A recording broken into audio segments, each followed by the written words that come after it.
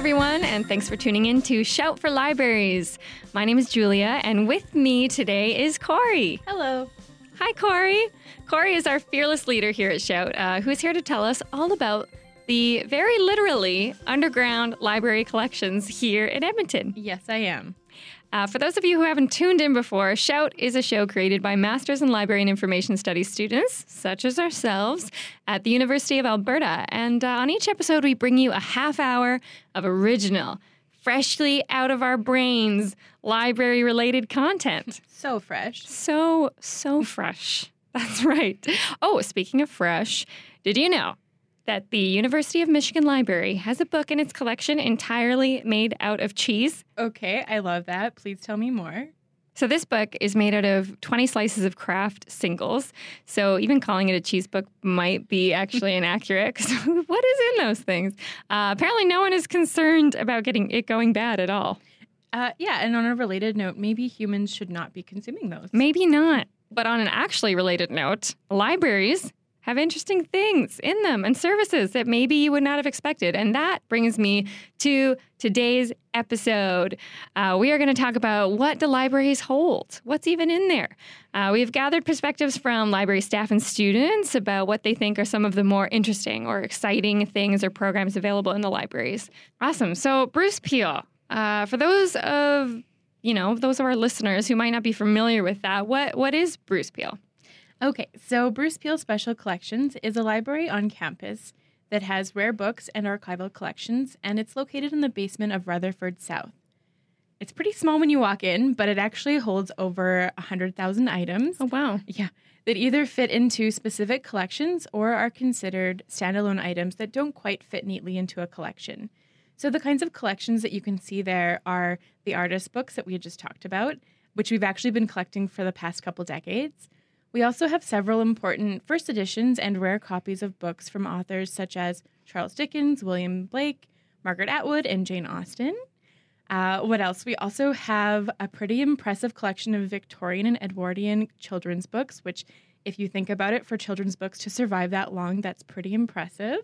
So we also have specific press collections, such as the Heavenly Monkey Press, the Orion Press, or my favorite, the Hogarth Press, which was started by Virginia and Leonard Woolf. And that one is particularly special because several of the copies that we have were hand-printed by Virginia and Leonard. So if you look at those copies and you know that they were the people who actually set the type, they cranked the press, they chose the art, that's pretty wild when you consider the print publishing industry today and how separated we are from authors. So there are things that Virginia Woolf literally crafted. Yep, and like mistakes that she literally made.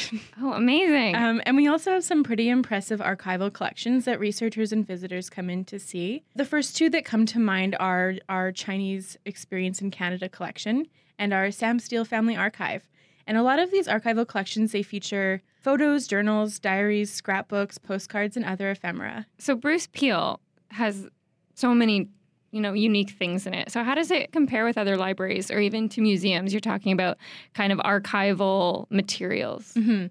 So it's different than other libraries on campus because our stacks are closed to the public. So unfortunately, you can't browse through the books the same way that you could at a regular library. And that's why I encourage people to come in and visit us or our website and look at our collection in the online catalog. And the reason why the stacks are closed is because protecting the materials is our top concern. So everything is stored behind the public space in the proper storing conditions. And it's also different because visitors are only able to engage with the items in our reading room after they're given specific instructions on how to handle the items. So none of the items will ever actually leave the library, which is pretty special. And compared to museums, we aren't able to display all of our materials to the same extent. We are a pretty small space, so we have a limited amount of items on display. And we currently have an exhibit going on that highlights some really beautiful books in our Bruce Danzig angling collection. The exhibits are really one of my favorite things that we do at Bruce Peel. About 3 times a year, a new exhibit is arranged, and not only is it a nice space to show off what treasures we have, but it also brings in so many new people into the space.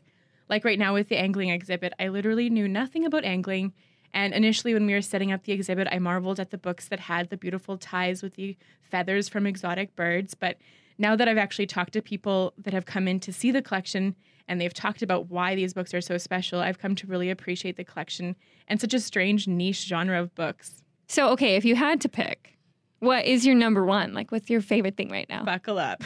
Okay. So I encourage listeners to pause this episode if you're listening on SoundCloud, or if you're listening on the radio, make a mental note to look up the Voynich manuscript, which it's been described as the most mysterious book that no one can read.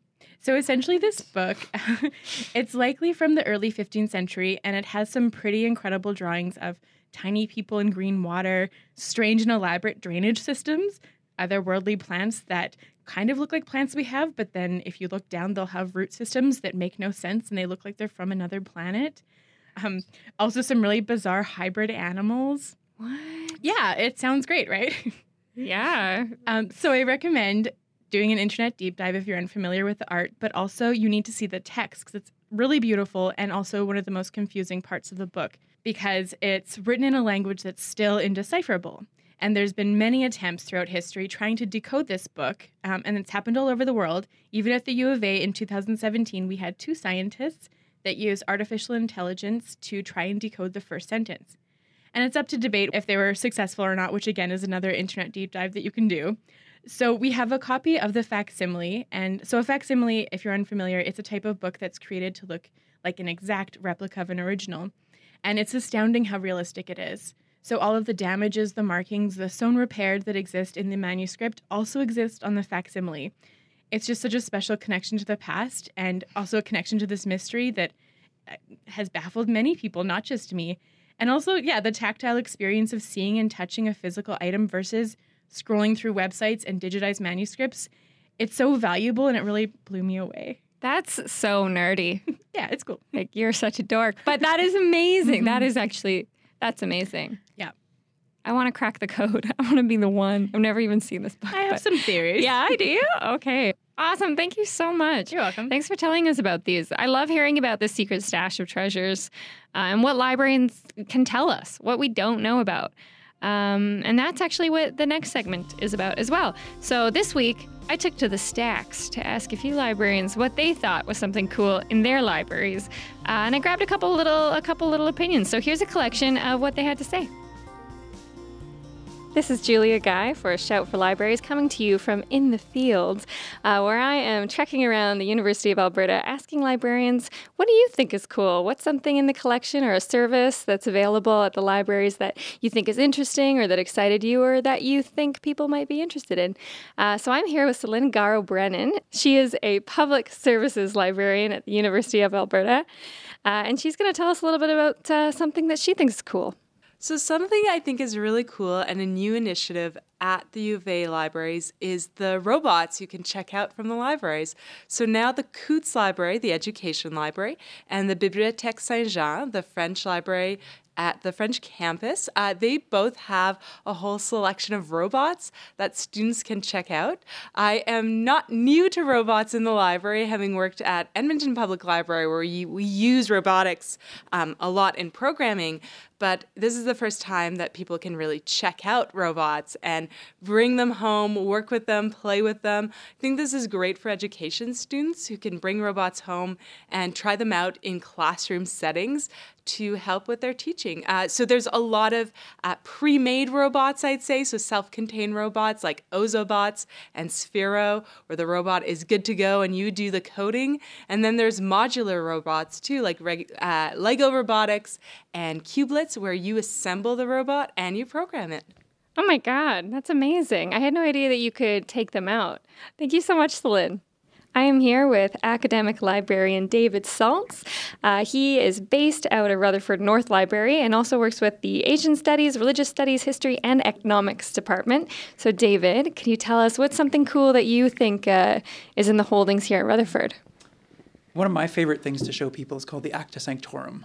It's about 60 volumes. Essentially, it's the lives of the saints organized chronologically, so January 1st, January 2nd. They're huge books. You can see, what is this? 45 centimeters by about 15 centimeters and probably weighs like 5 pounds. It's all in Latin. The project was started in like the 1600s, 1629, and I'm not even sure that's done yet. Wow, that's amazing. And what year is this one from? Most of our volumes come from an 1863 printing of it. So that was partway through, although some of the later volumes are from the 1920s or 1930s or 1940s, as they added the November and December volumes into the set. Amazing. So what makes this really interesting to you? Like, what's something that you really like about this? Well, I think a part of it is this connection to like historical academe involves big books written in Latin. And in the digital world, we often forget that piece of it, that tangible opening a big creaky book that's almost too heavy to hold. But interestingly, just in December, a high school class was in, and I was showing them this because I like showing them because of how big it is. And apparently they'd just read a book called Fifth Business by Robertson Davies, a classic of Canadian literature. And the Acta Sanctorum is a major character in this book. It's a major piece of this book. So even though I read this book probably 20 years ago, over Christmas I reread the book because I didn't realize that the Acta Sanctorum is actually in that very famous Canadian literature book. So cool. Thank you, David. All right, I'm here with Michelle Braley, who is a digital initiatives librarian. So Michelle, what are some initiatives or some services, something cool happening over here that people might not know about? So I'm a digital initiatives librarian at the University of Alberta. So that right there is already an interesting position for a librarian. But what my work mostly revolves around is open educational resources. So these are teaching, learning, and research materials that are openly licensed. So this is really a new and exciting way to think about how we're teaching and learning. So what this could mean, for example, is if you're an instructor, you could find like a textbook with an open license on it. And if it's an OER, then you're able to take that resource and remix it and revise it to fit the needs of your class. So as a student coming into that class, it has a major impact because instead of going to wherever and purchasing your textbook for several $100s, you would have this free, openly available textbook. There's also a huge collaborative element to open educational resources. So you're able to collaboratively build resources with people at your institution or beyond and really build connections in new ways for teaching, learning, and research materials. So does that mean that people just have access to these and so they don't have to be in a course, they can just freely use them? Yeah, that's exactly what it means. And another big part of it is that people who might not have access to the same formal education or might not be able to deal with the financial burden of higher education, they would have access to the same resources to learn from. But also a huge thing that I like to mention to faculty is that, you know, when your students are in your course, they might get this one edition of a textbook and they have access to our library resources. But then when they graduate, they no longer have access to those resources. So for example, if you're like a physiotherapist or in a field where you would need to be aware of what's coming up in the literature and you don't have access to it through the university anymore, this is a way to get access to that trusted information and a way for researchers to build connections within the professional communities and ensure that they're like building a holistic community that's communicating with each other. So out of all of the resources that you have looked at in this department, are there any that really stand out as being especially kind of interesting or useful that people might not know that they have access to? Oh, there's so many, and it's so discipline specific. There's one like giant program through the University of Alberta called Surgery 101. I'm not sure if you're familiar with it, but it's like a huge resource full of like surgery tutorial videos or surgery like lessons. And so you can learn about any surgical concept freely online through these resources. They're up in iTunes. People from around the world download them. People from around the world, for example, in medical schools who don't medical programs who don't have the same funding as ours, they're able to get access to these free resources for their students. Again, these open educational resources, it's a new way of thinking of teaching and learning instead of just learning from a traditional textbook. That's so great. I want to go learn surgery now. Bet anyone can do it, right? Yeah. All right, I'm here with Anne Carwigan, who is the coordinator of Indigenous initiatives at the library here at U of A. So Anne, tell me about what you chose to talk about. What's your cool item at the library? Okay, well, it's difficult to choose, but what I picked for today is a DVD called Out Now, which was made by Conor McNally, who I've known since he was an undergraduate here at the university, and now he's a filmmaker. And this film is done by him, and it shows Dwayne Donald, who is a prof at the Faculty of Education, and he does river walks, and he takes groups into the river valley and shows them how the history of Indigenous peoples unfolded before Amiskwaciwâskahikan was even a city. He shows plants, he shows land formations, he talks about what happened and what Indigenous people did in those days. So it's oral history, it's traditional knowledge, and it's a way of bringing those kinds of materials, like non-textual materials, into students' research. So students can kind of use the knowledge that's in these kinds of videos to extend their peer-reviewed research. That, of course, is a good thing as well. That's amazing. So that's right here at Rutherford North, just in the hold section, that people can just take that out. That's awesome. Well, there you have it, folks. I loved talking to a couple librarians about their favorite items because I had no idea about any of those before doing these interviews. And I will admit that these opinions are very U of A focused, and partly that's because we are all master's students and we effectively live on campus. But keep in mind that there are lots of unknown items at libraries all over the place. So if you find your way to a library, feel free to ask them what they think is cool as well. So I wasn't the only librarian hitting the pavement to ask people about what their favorite items in the collections are. Up next, we have a segment by Shout's Caitlin Grant, who interviewed Larry LaLiberté, a librarian at the William C. Wonders Map Collection. What in the world could be exciting about a map collection? Well, let's ask Larry. Thanks. My name is Larry LaLiberté. I'm the GIS/map librarian. One of the few job titles that still have a slash in it, I think. I'm involved with everything spatial here in the library, so all the spatial data that's digitally sort of pulled together for various projects on campus, research projects, faculty, principal investigation projects. So we kind of pull a lot of that data together, or we provide shortcuts for folks looking for data that's online. A lot of times this data is buried or, 3 or 4 clicks down, and so we can kind of get folks right to the kind of resources they want. As far as the maps go, essentially we're dealing with a map collection, as all map collections are in academic libraries, in transition from print and analog and occupying lots of space. You can't see this in radio, but it is a large encompassing collection that takes up about a half of a floor, maybe 2/3 of a floor in Cameron Library. And we're sort of looking at how do we reduce the footprint while maintaining the integrity of the core principles of the collection. The collection is wide-ranging, but it does have a focus on the prairies, obviously, and the north. That's within the collection development policy, though there are pockets of European collections that have been collected over the years and are here.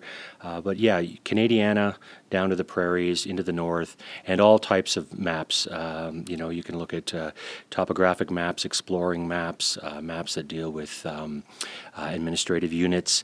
But in a nutshell, it's really one large collection that implicates on the prairies the settler geography. It's a colonial collection, even in areas, as you can imagine, in Europe and Africa, areas of colonization, and these maps are the statements of the colonial power often that went into maps so they can control the land. So we have a lot of that here, and ideally what we want to do going forward is try to start to flip the colonial stories on their head so that we can maybe utilize the same maps to tell different stories. Essentially, if I was to just give a rough estimate, I would think probably 95% of the maps in here have some sort of link to a colonial conquest or a settler geography. It's not necessarily a personal favorite, but I think it's a map that best encompasses the notion of settler geographies on the prairies. And it's essentially, if I can get it out of here, it's technically titled Edmonton. It's a sectional map. They did a bunch of these in the prairies, and they ranged from anywhere from 1880s to about the 1930s. And this sectional map, number 315, encompasses the Edmonton area and a lot of the eastern aspect of the province. And I like it because it is a pure distillation of settler geography, overstayed and shifted. You have meshed townships and overwrought rails, diminished trails as roads begin to clout their right-of-ways. The height of the telegraph offices and postal service, built-up areas associated, and their debris fields that enveloped edges, slipped by caustic drip of oblique annihilations when hashiers gave way to administrative hierarchies. It's a landscape hitched to quarter sections, and even the Papachace Reserve, IR number 136, left on the land only as a named industrial area, obliterated by the infectious curvatures of Mill Woods, underpinned and layered the eggscape at the expense of generations that came before. And yet on this map, there's a halo green that saturates the Cooking Lake Forest Reserve, tinted brown contour lines that show the end of a glacial moraine that radiates east, once a ridge for explorers like Thompson, Fiddler, and Pond, and now patterns built upon the sins of abstract spatial communication, detailing the land from a godlike stance. Hudson's Bay, surveyors, settlers, and settlers, here and there land spared the thirst of the tillerman, who exclaimed in reasons that they abandoned too stony, swampy, too much scrub, dry, hilly, cold, frosty, sandy, and rough, fill of hills and fill of rocks. As one individual stated, this land is of no use for farming, all but 20 acres being gumbo, wet, low land, too stony. And I think that's why I appreciate this map, because there's 1,000 stories that are not only on the map, but we can peel back the layers to make oranges out of the deformation and chalked up as projection, and take these analog prints and scan them and retire them to digitally browsed world and embed new and old truths as points, lines, and polygons. To paraphrase REM, we can erase the parts we do not like and bank the quarry river swam. Thank you, Caitlin Grant, for that story. That's all super awesome. Now, along the lines of people passionate about books and libraries, we have Joel Blelshinger with a discussion of Susan Orlean's investigation into libraries, their collections, and a healthy dose of arson through her work, The Library Book.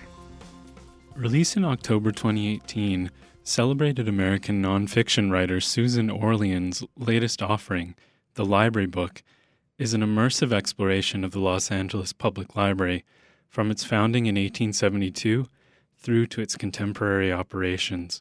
The book is also a sustained meditation on the public library as an institution at the center of American civic life, interweaving Orlean's investigation of an unsolved 1986 fire at LAPL's Central Library, her research into LAPL's history and its colorful cast of characters, along with attentive portraits of present-day library operations, from map indexing to library shipping, teen and children's services, and library language courses, among many other services. In this last mode, the library book sometimes reminded me of American documentarian Frederick Wiseman's 2017 opus Ex Libris, The New York Public Library, a 3-hour, 26-minute cinema verite treatment of NYPL, though Orlean, unlike Wiseman, immerses herself in these modern-day library operations rather than just observing, interacting with LAPL staff, and, at one point, even being pressed into doing intake work as part of a social services programming event that she initially intends only to document at LAPL's Central Library. Orlean covers so much in her book that to attempt to touch on it all in a review would be a fool's errand. Instead, I thought that, in keeping with our episode's theme of highlighting unique items that our collections hold, I would select several relevant passages from the book that seem to speak to the uniqueness of library collections. As mentioned, the library book takes as one of its central subjects an unsolved 1986 fire at LAPL's Central Library, and Orlean writes powerfully about book burning and libricide as destructive practices at several moments in the text. Early in the book, Orlean tells us what was lost in that fire in a harrowing list that repeatedly shifts evocatively from the micro, that is, specific, unique items in LAPL's collections, to the macro, collections and sub-collections considered in aggregate. Orlean undertakes this rhetorical shifting, to me, to drive home that collections, though often conceived of according to the mental shorthand of the aggregate, are always comprised of the individual, the unique, the novel, the unexpected, that this is, in a sense, the power of collections, for the unspecific mass of the aggregate to reveal itself as specific and unique to each individual user. What was lost? A volume of Don Quixote from 1860, illustrated by French printmaker Gustave Doré. All of the books about the Bible, Christianity, and church history. All biographies of subjects H through K. All American and British plays. All theater history. All Shakespeare. 90,000 books about computers, astronomy, physics, chemistry, biology, medicine, seismology, engineering, and metallurgy. All of the unbound manuscripts in the science department. A book by architect Andrea Palladio from the 1500s. A leaf from a 1635 Coverdale Bible, which was the first complete translation in modern English. The passage continues on like this, shifting, as I said, between aggregate collections and individual items, until Orlean comes to the total figures of the fire. In total, 400,000 books in Central Library were destroyed in the fire. An additional 700,000 were badly damaged by either smoke or water, or both. The number of books destroyed or spoiled was equal to the entirety of 15 typical branch libraries. It was the greatest loss to any public library in the history of the United States. That was from pages 33 and 34. Another passage relevant to our episode theme that struck me has to do with Orlean thinking through questions of surprise in and the knowability of LAPL's collections. There are a lot of surprising things in the library, a lot of things you don't think of when you try to imagine all of what a library might contain. For instance, the LA Library has a huge collection of restaurant menus. Librarians Dan Strahl and Billy Connor started the collection, and an ophthalmologist from Palos Verdes, who collected menus since 1940, donated most of them. The ophthalmologist used his menus as a running diary of his dating life. He wrote a note on the back of many of them, recording which of his girlfriends accompanied him to the restaurant. There are so many things in a library, so many books and so much stuff, that I sometimes wondered if any one single person could possibly know what all of it is. I preferred thinking that no one does. I liked the idea that the library is more expansive and grand than one single mind, and that it requires many people together to form a complete index of its bounty. That was from pages 265 and 66. It's hard for me to know exactly how to follow the power of that last quote. Suffice to say, the library book is a moving reading experience filled with many moments like that, where Orlean brings fresh eyes to, and in doing so, reveals the beauty of this oft overlooked institution, the public library. If you are just tuning in, this is Shout for Libraries on CJSR. And unfortunately, you're a little bit late because that's it for today's show. If you want to let us know about what your favorite things are available at your library, reach out to us on our Facebook page at Shout for Libraries, or tell us on Twitter at Shout4Libraries. Once again, this has been your host for this month, Julia. Thank you for letting me lead you along this half hour of library-centric radio. I want to thank our special guests today, our interviewees, Celine Garrow-Brennan, David Saltz, Michelle Braley, Anne Carwigan, and Larry LaLiberté for taking time to share with us what their favorite things are at their libraries. And thank you for tuning in. Catch us on the next episode of Shout for Libraries, and don't forget to check it out!